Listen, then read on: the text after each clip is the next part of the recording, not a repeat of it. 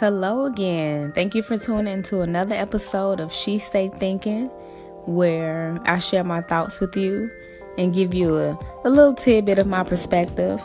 I am your host, Felicia K, and I'm ready to get into this conversation with you. But first things first, I have an announcement.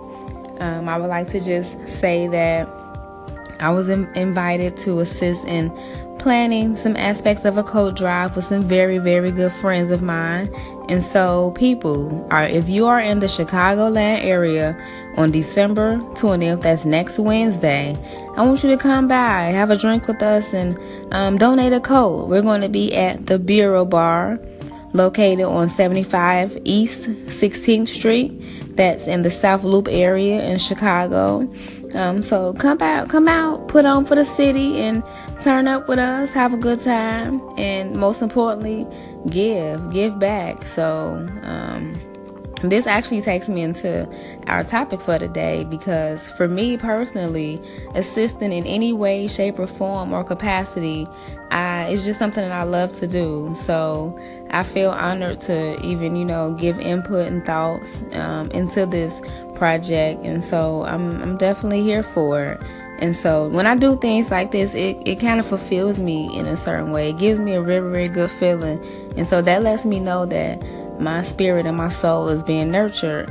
And so that's one of the things that we have to have in this world, to know thyself, to know who we are.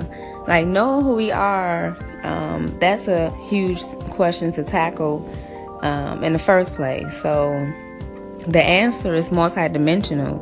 I mean, you can't just say what does it mean to know thyself and just give a blanket answer. No.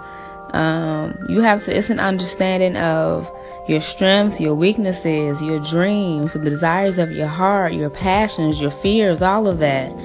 It's being self-aware, it's knowing your quirks, what makes you tick, etc. So when you know all of that, you begin to open up a door of what it means to know yourself. In addition, the big question is also, it means to know your purpose in life. Most people will agree that this is something that we revisit over and over again, getting to know ourselves. How do we come to find ourselves? Because we're not born knowing who we are. And so that requires another multidimensional response. We have to do the work. I mean, we have to do the work to get to know who we are. And it's not going to be a pretty process, because that means digging down deep inside of us, opening up our self-doubts and our insecurities that we've been holding in. That means stepping outside of the box that society and our parents and our family has put on us, has enclosed us in with their beliefs. So it's doing all of the work. You have to do all of the work. But the glory is when you do the work, you find, you begin to live free. You begin to have this weightless feeling. You begin to just come alive inside and out. So definitely consider it. Consider thinking about these things. Consider thinking about who you are. Consider thinking about what purpose you would like to fulfill, and understanding that that your future self will thank you for it.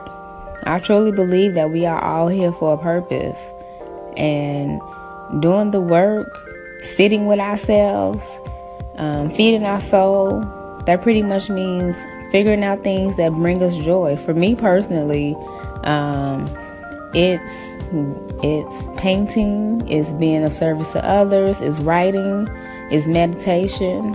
So you just have to figure out what works for you. What brings you that peace and that stillness. And so, yeah, you want to make sure that your core values align up with your reality. And so do the work. I encourage you to seek deep, thoughtful introspection, because, like I said before, your future self will thank you for it. Thanks for listening. Peace.